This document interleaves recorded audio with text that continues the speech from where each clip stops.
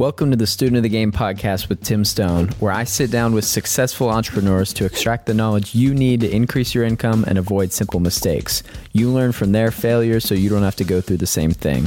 I hope that you find one lesson you can apply to your life from this episode. Thank you for listening. Thanks for tuning in to Student of the Game. This is Tim Stone here with our special guest today, Stephen Cohen. Stephen is 30 years old, entrepreneur in Las Vegas, Nevada, co-owner of Sunder Energy and the host of the Millennial Millionaire podcast. We're going to dive into all of that, but Stephen, thank you for being here. Tim, thanks for having me, man. I'm pumped. Absolutely. I'm pumped for it. I want to learn about how you built one of, or potentially the biggest, but definitely one of the biggest solar teams in the country. But tell me real quick, like, how'd you even get to it? You're 30 years old and you are on top of a big energy company. Like, how do you get there? Yeah, man. So kind of like you mentioned, I'm 30 years old. I'm out here in Las Vegas, Nevada. Shout out Sin City for all you guys out here, 702. But yeah, man, from an early age, I always knew I wanted big things, big goals, big dreams, but I came from a very modest background. Both my parents combined never made more than $40,000 in a year. So growing up, money was always the talk of conversation. And as long as I can remember, there was always a negative connotation to it. So as I got older, I naturally had the desire to go make money because I wanted to solve a lot of the issues that I felt like growing up we had. So right away I got into college because, as most people, when you want to become successful, you think, okay, I need to go to college. I need to go get a good job. Quickly realized that wasn't the case. I ended up just partying and having a really good time out here in Vegas. And I quickly realized my goals were in line with the things that I wanted to do. So I remember watching a video about how college was a scam. And literally next day I dropped out. Got involved. Oh, wow. Next day. Yeah, I'm an action taker. Dropped out and got involved into entrepreneurship, man. That was back in 2013. Really got exposed to the direct sales industry and it completely changed my life. I started learning skills about sales, recruiting, public speaking, personal development. I started reading books and I really started to reconditioning my mind to make myself believe that what the system taught you needed to do in order to be successful wasn't necessarily the case. And I started looking at what the majority of my friends, my fraternity brothers, my colleagues were doing, and I started to do the opposite. And I started creating distance from my old life to create my new life. So back in 2015, I ended up getting introduced to the direct sales industry with solar, door to door. Started off knocking doors just like everyone. How short was that after you dropped out? Were you already kind of into some of that stuff, or did you have to figure it out quickly? Yeah, so I did network marketing for 3 years. I didn't make any money, but I learned a lot of my skill set. I built my identity. And then back in 2015, so about 3 years after I dropped out, I got introduced to solar door to door.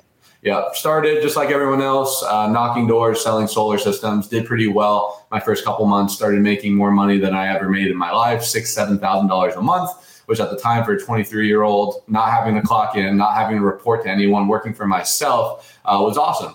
And I quickly saw the value of building a team, duplicating, and not just leveraging my own efforts, but leveraging other people's efforts as well. So that decision led me on an 8-year journey where the first 4 years I built a pretty large organization, close to 250 people up and down California and Nevada. And then back in 2019, myself and some of our colleagues decided to leave our old company and launch our current company, which is Sunder Energy. We started with 60 people in 7 states, and in 4 years, we've been able to scale to 30 states with around 1,200 sales reps across the country, all 1099, just working to become the best version of themselves and using solar as a vehicle to get there. Yeah, that's a journey very similar to myself and just a lot of people in my general network. Getting into some sort of personal development sales where you can be in control of your income is a good gateway to entrepreneurship and becoming a business owner. So when you started just knocking doors, making money, selling solar, what were some of the things that like started to turn quickly? Because there's a lot of guys that sell solar nowadays, especially, and they make a lot of money.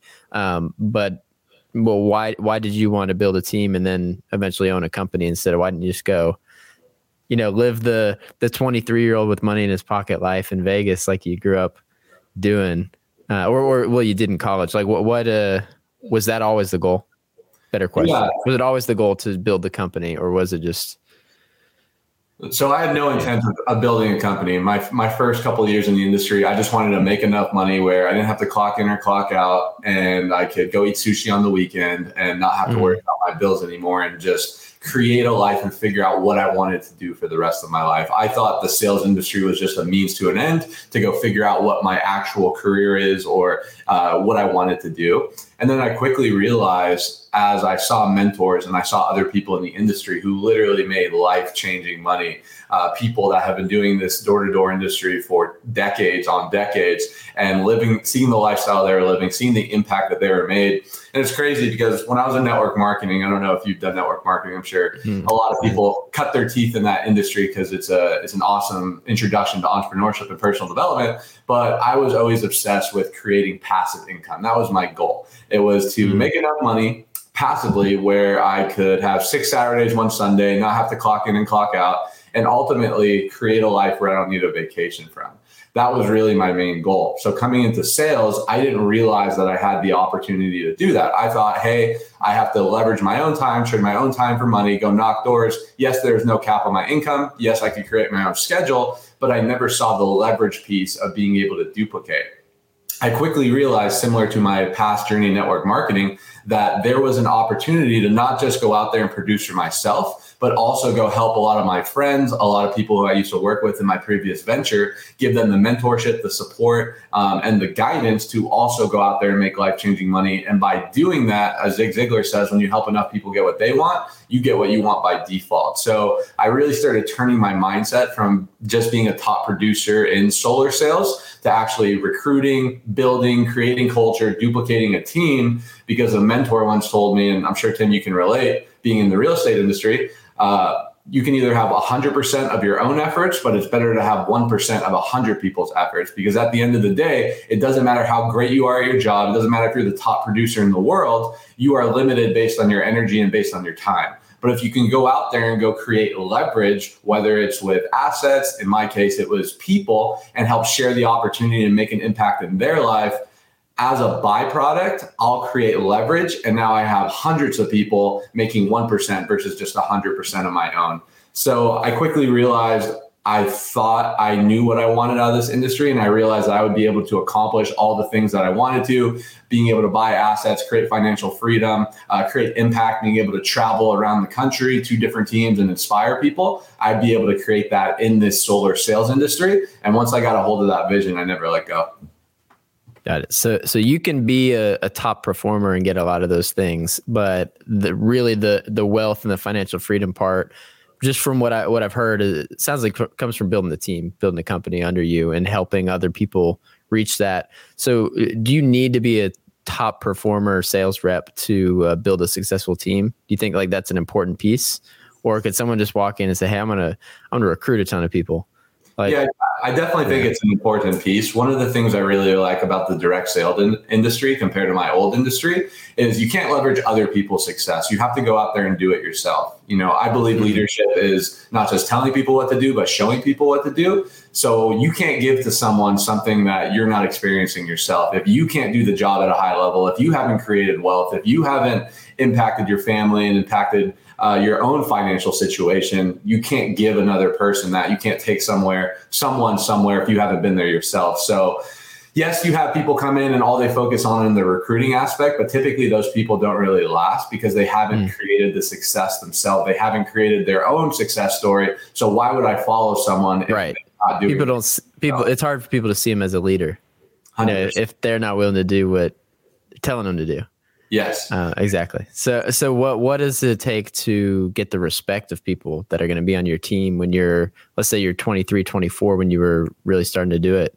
Like, and even now being 30, how do you hold a high level of respect with people not being very old? Yeah, no, it's a good question, because early in my career, I used to have that limiting belief. Oh man, why would this 60-year-old dude who has a lot more life experience than me want to follow a 23, 24-year-old kid who barely just got done dropping out of college a couple of years ago? But in reality, as I got older and I got into my career, because the cool thing about our industry is we attract all different types of walk of life. We attract 18-year-olds that just graduate college that are looking for, bigger and better things. But we also attract the 65-year-old that maybe have had a long sales career, but is still looking to go out there and create some type of success in the industry.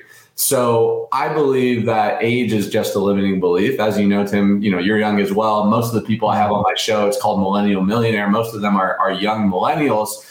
And for me, I really had to get out of my own head and realize, hey, if I believe that I have the wealth of knowledge in order to impact other people, then I can't allow this limiting belief. I can't allow this narrative to prevent me from truly being able to serve other people. So I think the first step is you have to go create success yourself.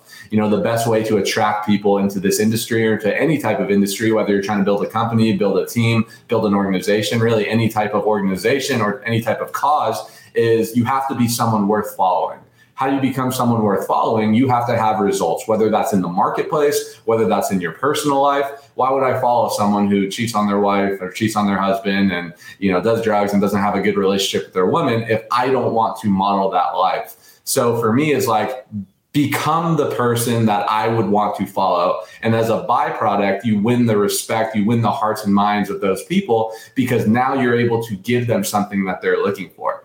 Why would I follow someone if there's nothing that I want from that individual? There's no point. So first and foremost, you need results, whether that's in your personal life or in your professional life, especially in your professional life in our industry, because you have to go out there and create success before helping other people. I think the second thing, and this is kind of like all leadership stuff, is you have to truly care about that individual. There's a good quote. They say, people don't care what you know until you know that you care. And in my industry, there's so many leaders out there, so many managers, which is a whole nother conversation, the difference between a manager and a leader. But there's so many people out there who they only care about themselves. They only care about their own success. They only care about how much money they're making or what the bottom line is for their business, which is okay if you want to be a solopreneur. But when you get into the business of leading people and impacting people and helping people level up their life, you have to care more about that individual, almost more than you care about yourself in certain aspects. Now, I do believe that you can't fill anyone's cup unless your cup is full. So you need to make sure you're taken care of. But at the same time, leadership is, I think, getting extraordinary results out of ordinary people. And the only way to do that is actually take time and connect with those individuals, figure out their why, figure out the reasons why they're doing what they're doing. Because once you know their why, once you touch their heart, then you can ask for their hand and whatever you need support with. That's great. I want to talk about the leadership and training piece and working and growing the people. You said getting extraordinary results with ordinary people, but the part that I'd like to figure out is how are you recruiting a lot of 1099 sales reps? Like, because it's the type of thing where they're not technically employees. You can't tell them what to do. Do a lot of people do it part-time? Do they all go all in? Like finding those people is what I want to know how to do. What's your strategy with that? Yeah, it's a tough business, man. There's a lot of attrition and a lot of turnover, as you expect. I think anything 1099, and I think the challenge is, at least in our industry, there's not really a barrier of entry.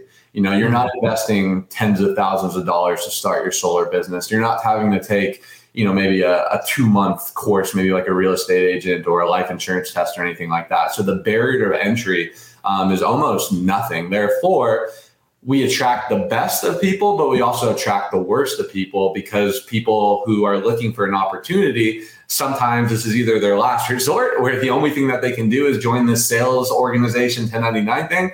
But at the same time, we also attract the highest caliber people who are willing to bet on themselves, have good discipline, and don't want to be capped on their income. So I would say, man, out of 10 people that come in, typically only 2 or 3 people are there a year later. It's about a 20 to 30% retention rate. And for a really long time, and I think this goes to any of your viewers in any business, for a really long time, I put a lot of pressure on myself and our team and our processes, which we do have control over. We have control over our culture, our environment, our support, our training. But I've realized, man, that about 90%, whether someone makes it or not, it's not because of the training. It's not because of the mentorship. It's not because of the support. It's because of the individual. Because you can bring the best person into the worst culture, the worst training, the worst environment, the worst compensation plan, and will figure out a way to make it happen. On the other side, you can bring the worst person with no coachability, no consistency, low self-belief and identity, and give him the best mentorship, the best training, and he'll still figure out a way not to make it happen. So I think the biggest thing when it comes to recruiting and bringing in people is, one, making sure that individual has a high identity. So a lot of things that we focus on to try and bridge that gap of attrition is we look for people who have made some type of success in their life. One of the questions that I ask people when I interview them to see if they're a good fit or not is, how much is the most amount of money that you've made in a year? Not that I care, but I like. But if they've done a significant amount, they might be able to do it for you. Exactly. I like fit on the team. Where their financial set point is, because the thing in our industry, the most challenging part, since everyone's 1099 and independent contractor, solar commissions are pretty high. Now, will they always be? Who knows? But right now, the average solar commission is about $3,000 to $4,000 a deal, which is pretty equivalent to some real estate deals with a lot less work. You're just helping people save money on their energy bill. It's a less strenuous of a process. So if I know that individual coming in, the most money he's made in a year is $60,000 a year, I know and he'll be okay closing 1 to 2 deals a month because he's going to hit his financial threshold. And I know in this business, if you're only doing 1 to 2 a month, you're not going to last, because once you have a bad month or once you're inconsistent, you're ending up going to fall out and get into a bad cycle. So that's the first question I ask them. But I think the biggest thing with building a team is, one, identifying what your culture is and what your cause is, because people don't join people, they join visions, they join culture, they join causes. They find similar people that believe in similar things that they do, and that's why they're attracted to those industries. So if you're not defining what your culture is or what you stand for or what the vision is, if you can't have individuals fit their vision inside the group's vision, then they're never going to join you. Or if they do join you, they're not going to last and go to another industry. And then it's a big sifting process, man. We have a bunch of different feeder systems, anywhere from Indeed ads running consistently, which is what we do now. But for me, I've built 90% of my business strictly from social media and word of mouth, from creating success, documenting that success, helping other people become success, and leveraging that word of mouth to hopefully attract like-minded people who don't want to go to a normal 9 to 5 or go do something else or want to go bet on themselves. And then they make their way to us. And then we hopefully train, coach, and transform them into someone who is doing this consistently and independently. Okay. That's a big thing I was curious about, is where did these people come from? How did the best performers find you and end up on your team?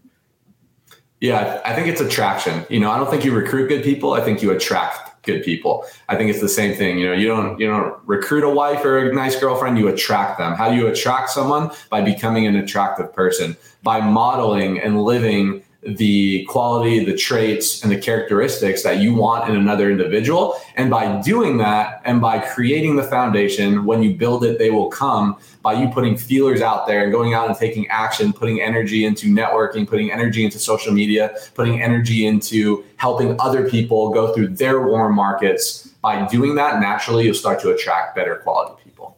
Okay.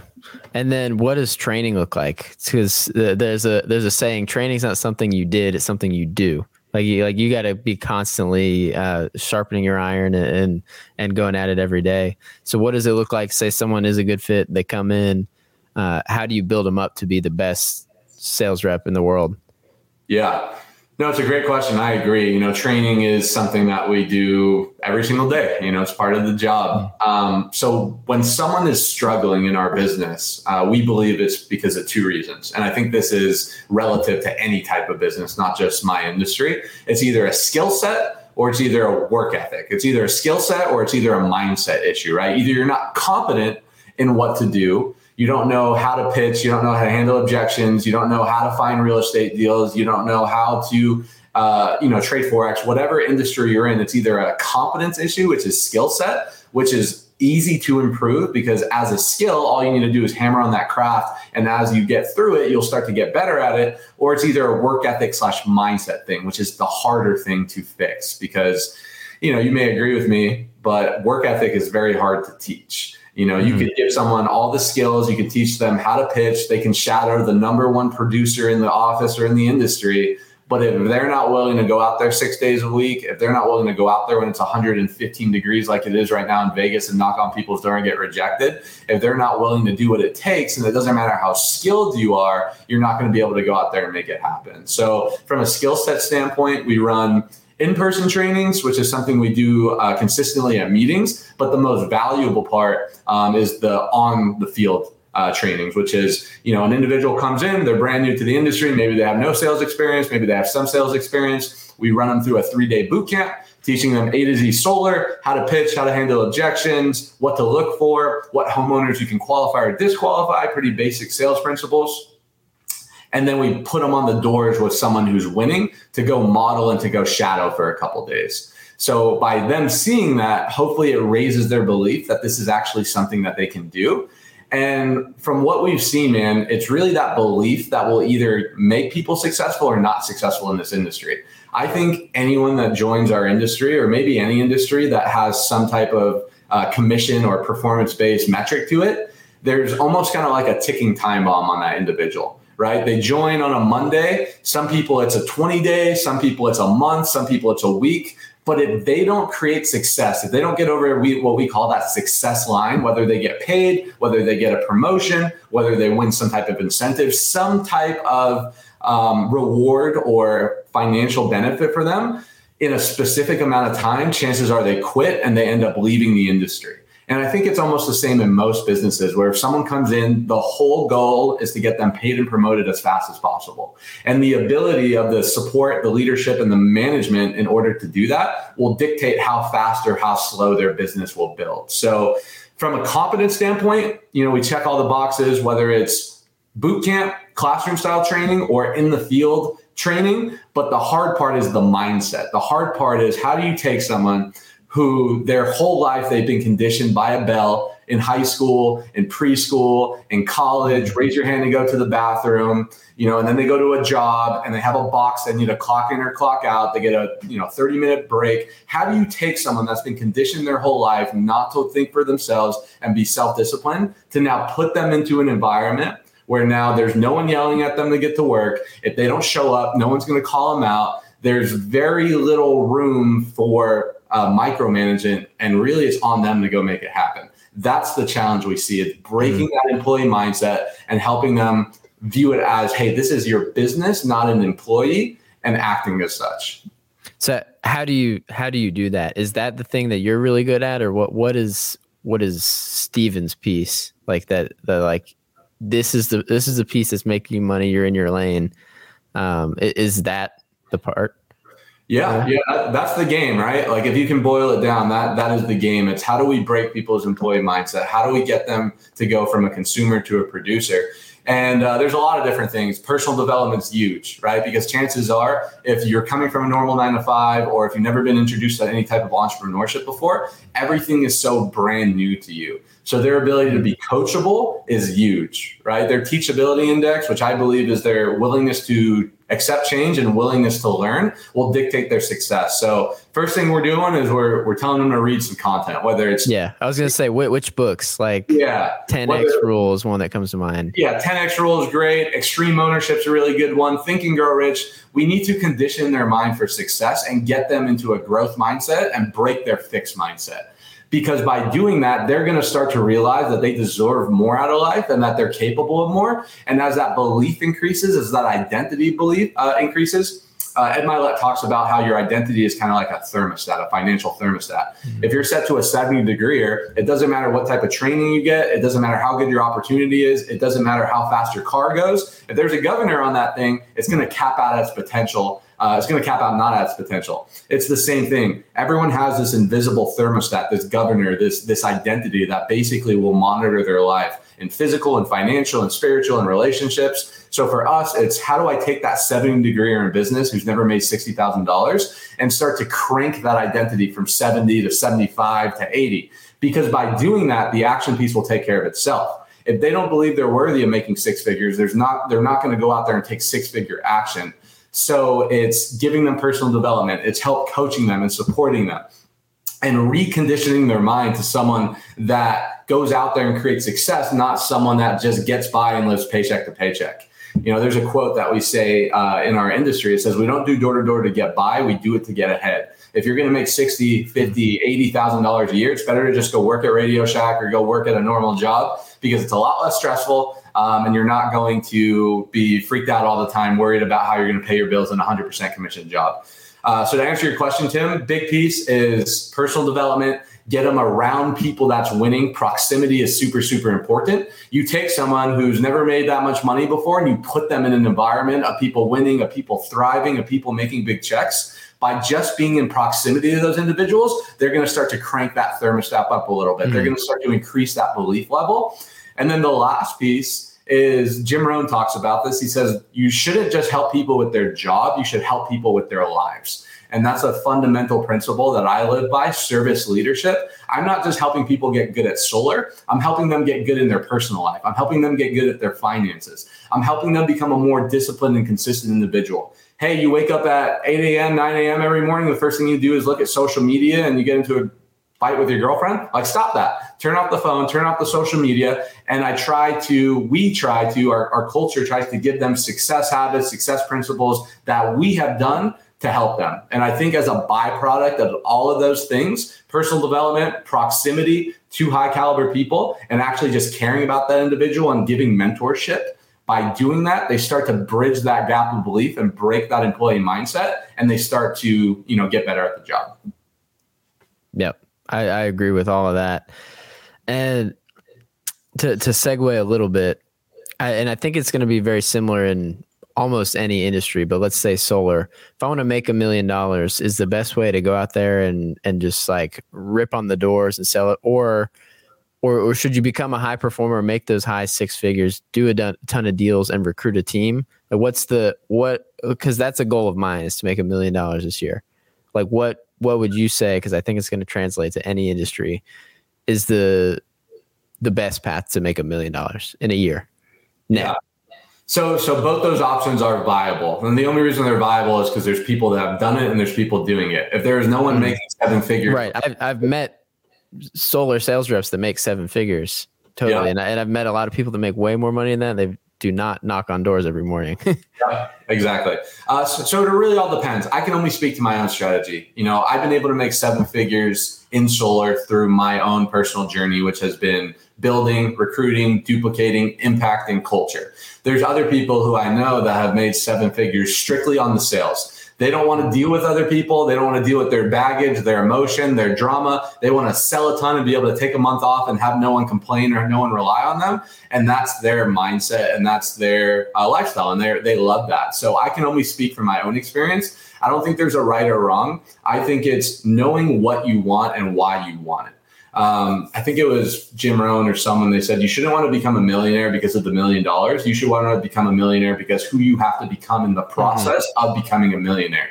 How charismatic you'll have to be, how kind you'll have to be, how disciplined, how enthusiastic you'll have to be. So I think if you were asking me this in our industry, I would say, hey, go model the people's lives that are making that income that you want, whether it's me or someone else in the industry. Which lifestyle do you resonate with the most?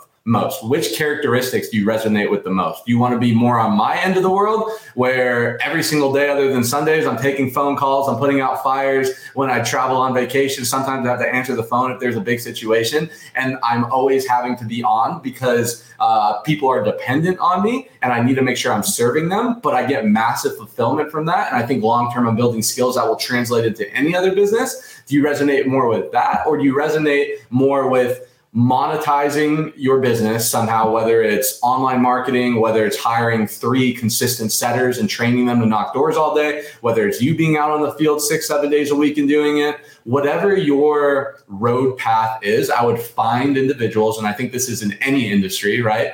Because anything that you want in life, someone's already done, and they probably have a game plan on how to get there. You just have to model them, study the success, and reach out to go do it. So for me, I'm all about duplication and replication, because I feel like regardless when solar is over or not, the skill sets that I've learned, the people's lives that I've impacted, the networks that I've created through this organization, if solar ended tomorrow, I could take myself and my team and the people that trust me because of my character and how I've shown up over the years and go to any other industry and pivot. Where the individual that all they have is the pipeline from their current sales industry. They can't do that. They have to start over. Yes, they have the skill set. Yes, they have the identity. Yes, they have the income, and hopefully they're leveraging that properly with you in real estate.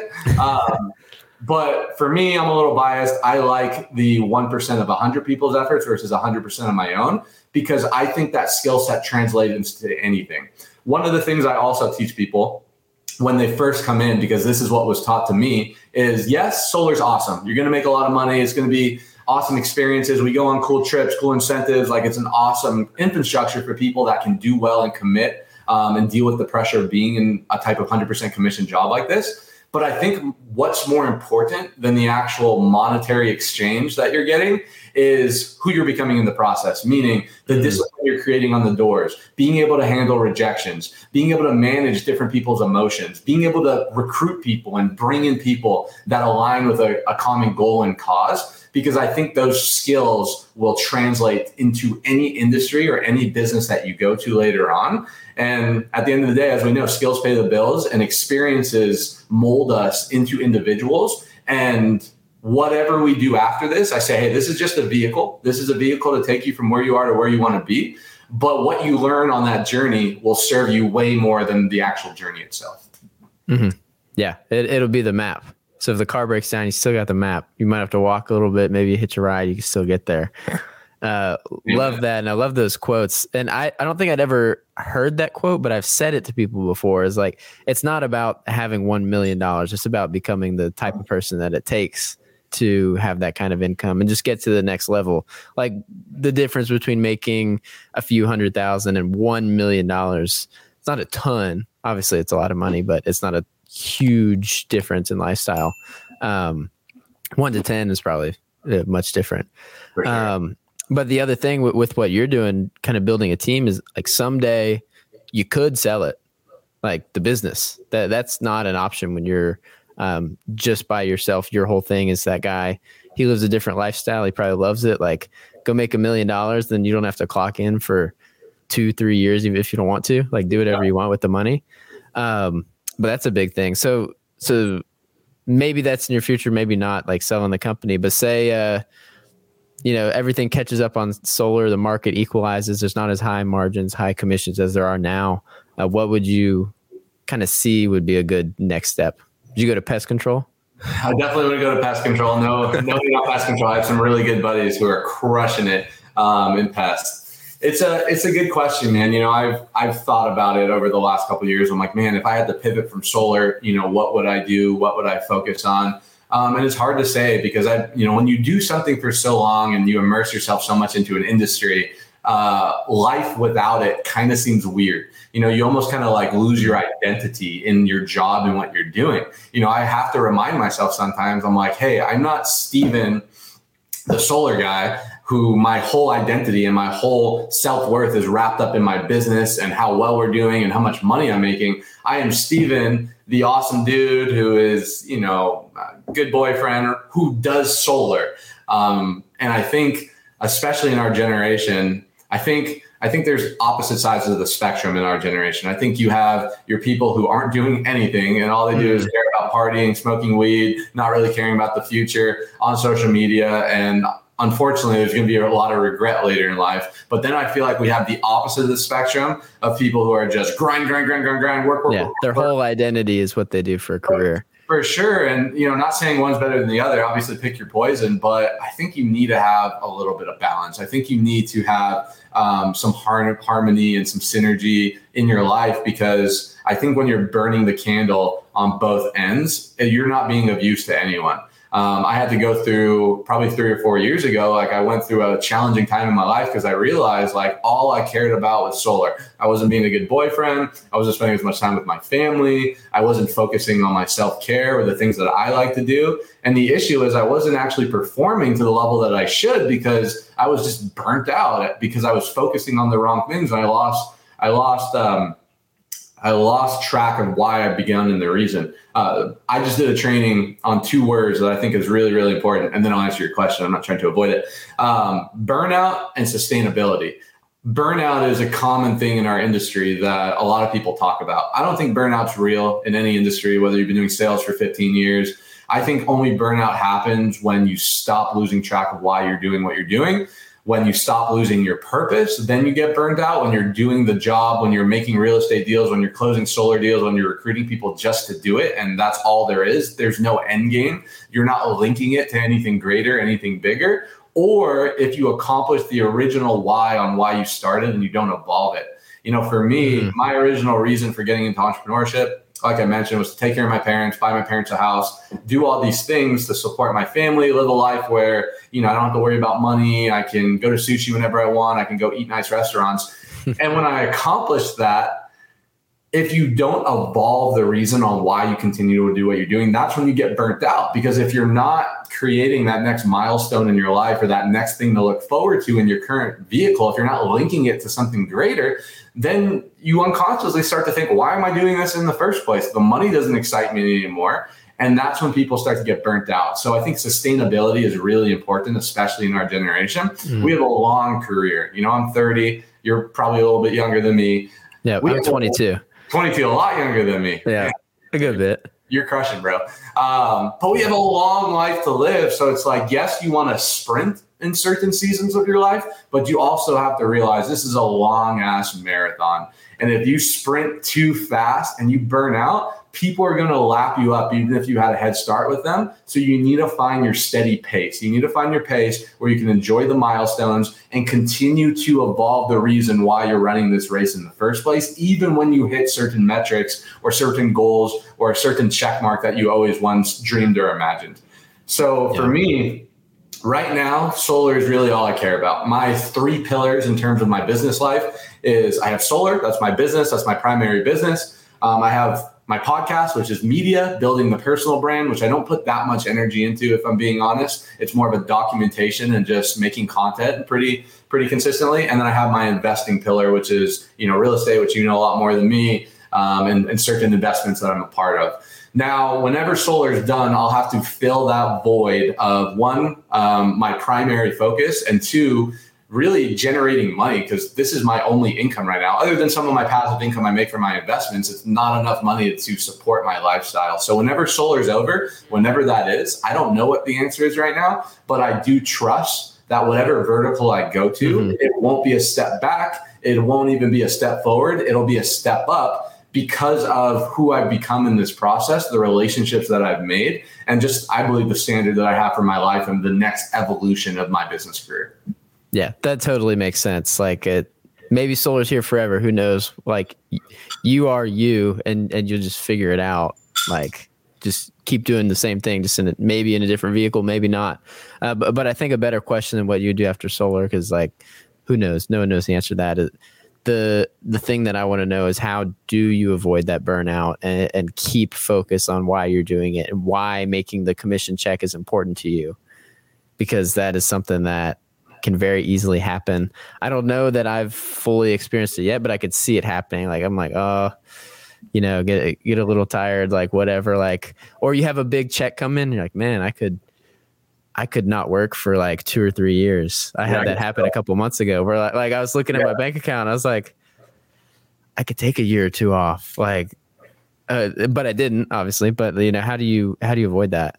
Yeah, I think it's linking it to certain things that actually fuel you up. So Arnold Schwarzenegger, they actually just came out with a documentary with him on Netflix. It's pretty good for anyone that wants to watch it. But they did an interview with him a couple of years ago. And they're like, Arnold, how have you been so successful? You've been a world-class bodybuilder.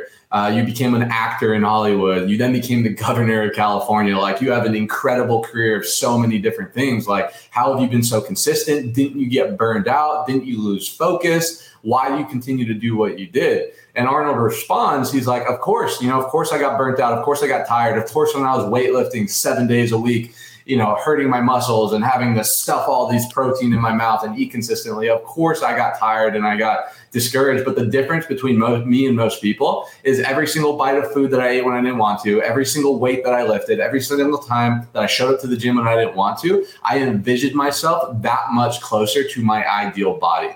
And the concept there is, it's vision building versus random building. Random building is, hey, I'm knocking a door just to knock a door. I'm doing a podcast just to do a podcast. I'm closing this real estate deal just to close a real estate deal and make a commission. There's no end game. You're not linking it to anything that actually fuels you and that fires you up. Where vision-oriented building is every single thing I do, every door I knock, every recruiting meeting I take, every podcast that I do, I'm getting that myself that much closer to my ideal life, my ideal goals, and my ideal vision. So I think it's linking the daily disciplines, linking the monotonous daily actions to something that is bigger. In my personal life, investing has been something that has really fueled me up because, like I mentioned, financial freedom has always been the goal for me. It's making enough money where I never have to work again unless I want to. Right now, to your point, if solar went bye-bye, I have to go find a different industry or different business to go make earned income if I want to support my current lifestyle. Where my goal is to have 20, 30, 40, 50, 60, $70,000 a month completely passively, whether that's from dividends from stocks, real estate passive income, whatever, that I could literally take a year off and go to Fiji and go do some ayahuasca in the jungle and go find myself, right? I can't do that right now. So because that's my goal and that's what fires me up, that's my chief aim, that's the thing that really fires me up and turns me on, I need to link my daily actions to getting me a little bit closer to that goal. So for me, every commission check I make, every meeting that I take, every sale call that I make of an angry customer or angry sales rep because something happened with their deal, I think that is getting me that much closer to that ideal financial freedom. Because I know that the more money I make from solar, the more money I can invest. The more money I invest, the more passive income I make. The more passive income I make, I'm getting myself that much closer to that ideal. So short answer, it's linking it to things that actually fuel you up. Like if real estate went bye-bye, if solar went bye-bye, like what is the thing that really fires you up that you want to do? For me, speaking is another one. I actually really enjoy public speaking. That's why I created my whole podcast. It's really just to create my personal brand. So in a not long enough time, I can leverage that and get speaking engagements and stuff like that. So every podcast I do, every call I take, every time I have to write down questions if I prepare for a podcast of someone that I don't want to, I envision myself getting me that much closer to speaking on stage. So short answer, link your daily activities of whatever you're doing to something that is bigger and realize that every single little thing you do, you're getting that much closer to your vision and understanding that the only way you get there is by doing the daily disciplines short term because it's creating something bigger. This is really helping me actually. Just, and I've put a lot more intentionality into all of it. And I used to like do these podcasts and I understood why I did the podcasts.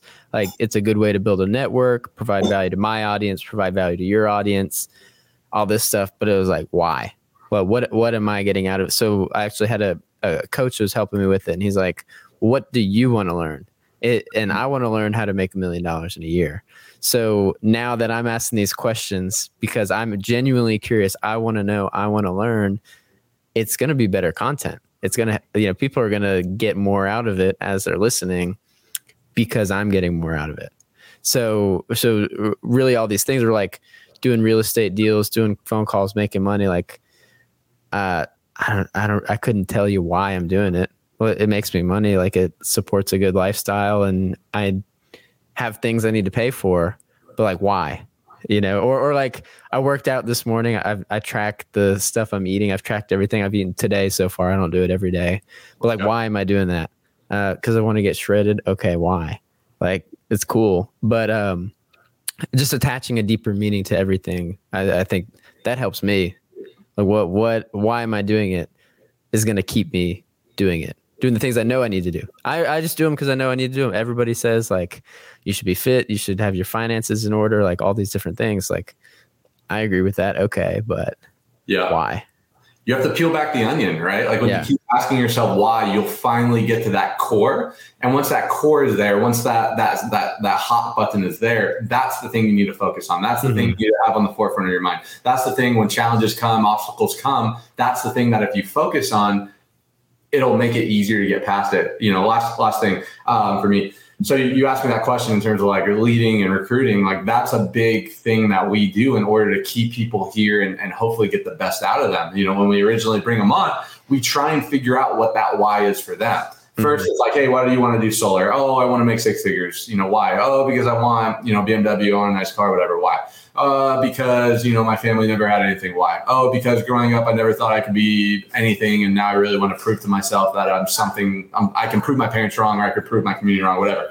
Whatever that thing is, that's the thing that you hold on to. Because when he starts to drift or challenges happen, that's the hot button that you can click, prove your parents wrong or prove yourself right. That'll get him back into state and get him back into flow. Not the BMW, not having enough money to go to sushi. And I think when you can really dig into people's reasons for what they do, those are the hot buttons. And even yourself, right? That's how you hack your own motivation and inspiration. It's doing your best to keep that on the forefront of your mind and to peel back all the shallowness of the things that we say we want and really find out what we really do want. Yeah, it's funny because that's also a thing that I've heard in sales trainings is like, why are we talking right now? Why do you want this? Because, I want to save money. Why do you want to save money? Because we had to say no to going to Disney this year. Why do you have to say no? Because we're not making enough money. Bills are too high. All this like that's going to help you get to a reason why someone's going to make a commitment. So then you are also having to sell your team on making a commitment. Like it's 95% of like everything is psychology. I feel like I've been learning, and that goes with any industry, any product you be selling: solar, pest control, insurance, real estate. It's just, why would you do this? And then like finding the real answer, and then does it make sense to do it based on what you said, what you told me you want? Like you told me you want this. I'm telling you this will get you it. Like, let's do it. That's the root of just making things happen and making commitments happen. So touching a little bit on just the building wealth and investing piece, what do you typically do with your money once you're making it? Yeah, so I'm Jewish, so saving money is very easy for me to do. Okay. Natural. Yeah, it's in my blood, but it wasn't for a really long time. So I like teaching people about this because it's something that actually fires me up as well. Because again, chief aim is wealth. It's freedom, not lifestyle, not flex culture. So a lot of times I'm able to kind of go right through this. So some things that I do, I'm big on just dollar cost averaging and having different accounts set up. So for me, whenever a check comes in, Richest Man in Babylon, you've probably heard of it. You probably read it, right? Key principle, pay yourself first. Most people, especially in America, that's why 95% of people aren't financially independent. They're dependent on someone else to take care of them, is because they never pay themselves first. They pay their bills first. They pay their uncle who asks them for money first. They pay their wants first. They pay the IRS first, but they're not paying themselves first. Most people, they spend first and invest what's left over. You need to invest first and then spend what's left over. So for me, do you have separate bank accounts for that? I do. You do? Okay. Because I recently started doing that. Anytime money comes in, there's money going to an investment account. Yeah. Yeah. So two key principles that I use are dollar cost averaging and then compound interest, right? Dollar cost averaging, it's super simple. I remember when I first got into entrepreneurship, first got into making decent money, I was so overwhelmed. I'm like, I don't know how to trade stocks. I don't know what stocks to pick. I don't know how any of this stuff works. And then I realized that it's actually really simple. In order to create wealth, in at least the stock market, we'll talk about real estate and other things as well, is all you have to focus on are those two key principles: dollar cost averaging and compound interest. I think Albert Einstein says that compound interest is the eighth world wonder of the world because it's magic. Literally, the compound effect is crazy. It's either hurting you or it's helping you. So dollar cost averaging is essentially investing just consistently no matter what. Most people try to time the market. As you know, in real estate, it's not about timing the market. It's about time in the market. Yes. And then dollar cost averaging is like, I'm gonna buy $50 of this stock every day. If the price goes down, it just means I'm getting more shares. If the price goes up, it just means I'm getting less, but I'm not buying as much of it at the high price. Correct. Yeah. So it's just investing consistently no matter what's going up and down. A lot of people, the reason they don't get into investing is because it's confusing. And when people are confused, complexity is the enemy of execution. When things are complex, people don't execute. Yeah. The confused mind says no. Yes, exactly. Yeah. So just what I do is I have it automatically comes out of my account every single month. I put a lump sum into my mutual funds and into my brokerage account, spread over S&P 500, a bunch of individual stocks. that my financial advisor does. But every single month, I just put it in, set it, and forget it. I don't care if it's going up. I don't care if it's going down, because I know over a long enough time horizon, you're going to end up making wealth and create money because of that compound interesting factor. What a lot of people do, or at least in my industry, they don't invest because they say, hey, I'll start investing when I make this. I'll start investing when I make more money. The challenge is the habit is more important than the quantity. If you can't invest every $100 from every $1,000 you make, you definitely can't invest every $1,000 from every $10,000 you make, or every $10,000 from every $100,000 you make. So it's more important to start even when you're not making that much money, because you're developing the habit. So as your income increases, the quantity of your investment increases as well. So for all your listeners out there, go open a Betterment account, go open a Robinhood account, go put it into a mutual fund, and just start with $50 a month, $100 a month, $1,000 a month, whatever you can afford. And as your income goes up consistently, that number will increase, and you'll look up in 20, 30, 40, 50 years, and you'll be wealthy. That's number one. Second thing I do the same thing. So I have a high yielding savings account, which is essentially my real estate / investment account. So for anyone listening, your normal bank account right now gets 0.001%, something like that. It would take you 140 years to double your money if you kept it in there. It's virtually nothing. And then the bank is taking that money, Wells Fargo or Chase is taking that money, getting 9, 10, 12, whatever percentage on it. So you can open up a high yielding savings account, Capital One, Wealthfront, where you can get 5%, same thing as a savings account, by just keeping your money in there and having your money grow without you doing anything. You still get the same liquidity and all that. So I dollar cost average into that real estate account every single month. So when there's enough money in that real estate account, then I take it and I go deploy it into an investment property, into a business, into a watch, whatever I feel like my reward is, or whatever my investment is for that given period of my time, I do that. The reason I have it in a separate account, one, because it's a 5% versus a 0.1%, but more importantly, it's out of sight and out of mind. I'm automating the process of investing. So when I look at my checking and my savings account, I keep very little money in there, and it keeps me in a hunger mindset. It keeps me in that stay broke mentality that Grant Cardone talks about. Because if you're chilling and you have 30, 40, 50 grand in your savings account, man, it's hot today. I don't need to go knock doors. I have 6 months of rent. Where if you have that money elsewhere, out of sight, out of mind, the psychology says, I need to go hunt today. I need to go work. So I automate my stocks. I automate and dollar cost average into my real estate. And then, I'm buying things like watches, cryptocurrency, back in the day, not so much anymore. And, certain things. But those are my main principles of investing. Yeah. Nice. I'm out of crypto right now, but I'm getting into watches. I got this Datejust on here. Yeah. Datejust? Yeah. What do you have on right now? I noticed you had a watch. Sub, nice. Yeah. So I'm on the list with an AD for the Starbucks sub. So Dick, bro. Yeah, getting into the watches. It's interesting and it's funny. Like it looks like just like an expense, like whatever luxury, but most people make money off of them if you do it right. Yeah. No, I got into watches a couple of years ago, kind of like you in high school, college. I was never really a watch guy. I'm like, I don't want this on my wrist. And then I was like, I should probably buy a watch. I'm in the business of sales, recruiting. It probably helps as well. And I got my first sub. This was my first watch. And then I got hooked. I got hooked on it. I'm on watch forums. I'm seeing what things go for. And it's so interesting because it is an investment if you know what you're looking for and know what to buy. And it's cool because you can wear it. And it's cool, right? Would you rather have, $30K in your bank that is depreciating because of inflation, or would you rather have $30K in your wrist, which may appreciate, or at the very least, if you take care of it, you could sell it in a year or two for $30K and you got value out of it? Because they really don't go down. Yeah, they don't. As long as you don't beat them up. Mess them up. Yeah, and you can get them insured too, all that kind of stuff. My entire Explore page on Instagram is just watches right now.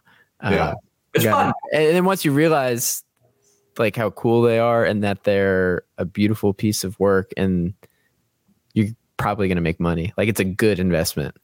Yeah.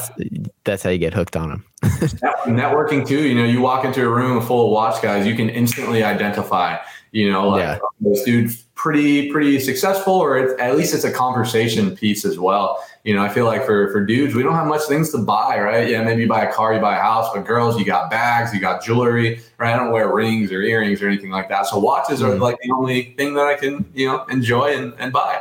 But it's an expensive hobby for sure if you get into it. It is, yeah, but it's fun. just don't spend money on a watch that you can't afford to lose. Yeah, or on anything. Don't put money in any investment you can't afford to lose, but also make a decision that's most likely not going to lose you money. Absolutely. Good advice. $1 million advice right there. Well, Stephen, I appreciate this conversation. I really did learn a lot. Like this helped me. So I hope it helps the listener. But is there anything that you want to leave that we didn't cover that you think is important? And then of course, where can people find out more about you, listen to your podcast, connect with you, all that stuff? Yeah, man, I appreciate you having me on. Last thoughts, I would just say to your viewers, there's a quote on my Instagram. It's probably my favorite quote. It says that the opposite of courage in society is not cowardice, but it is conformity. The opposite of courage is conforming. It's very easy to go with the flow. Dead fish, right, can go down flow. I think the goal in life is to create a life that's worth living. And as cliche as it is, YOLO, Drake coined it, you only live once. It's true. Like, especially for young listeners out there, make sure you're spending the time and energy now when maybe some of you don't have kids, maybe some of you don't have, wives, because the issue is when you get to a certain age or you get to a certain level of responsibility, you get stuck. You get stuck with the job you don't like. You get stuck in the house you're not super stoked with. You get stuck in the situation that you didn't choose. And it's very, very hard once you get stuck and you have a mortgage and you have kids and you have bills to make a big pivot to something that you're actually passionate about. So for you guys out there that is fluid and nimble right now, make sure you are creating life by design, not by default, by doing the things now. If you do in life what other people aren't willing to do, you'll be able to live life like other people aren't willing to have. So make sure you're committing. You're either paying the price of discipline now or you're paying the price of regret later, and create a life that you actually enjoy and that you want. Because long-term, 5, 10, 15 years, you're going to be thanking yourself and you're going to be in a much better position. So appreciate you having me on, Tim. But yeah, for those that want to follow me, at Stephen Cohen on Instagram. I post a lot of content on there. And then Millennial Millionaire is the podcast. We're on YouTube, Apple Podcast, and Spotify. Would love to connect with any of your viewers. Perfect. And if anyone is still listening to this point, I appreciate you, and we'll catch you on the next one.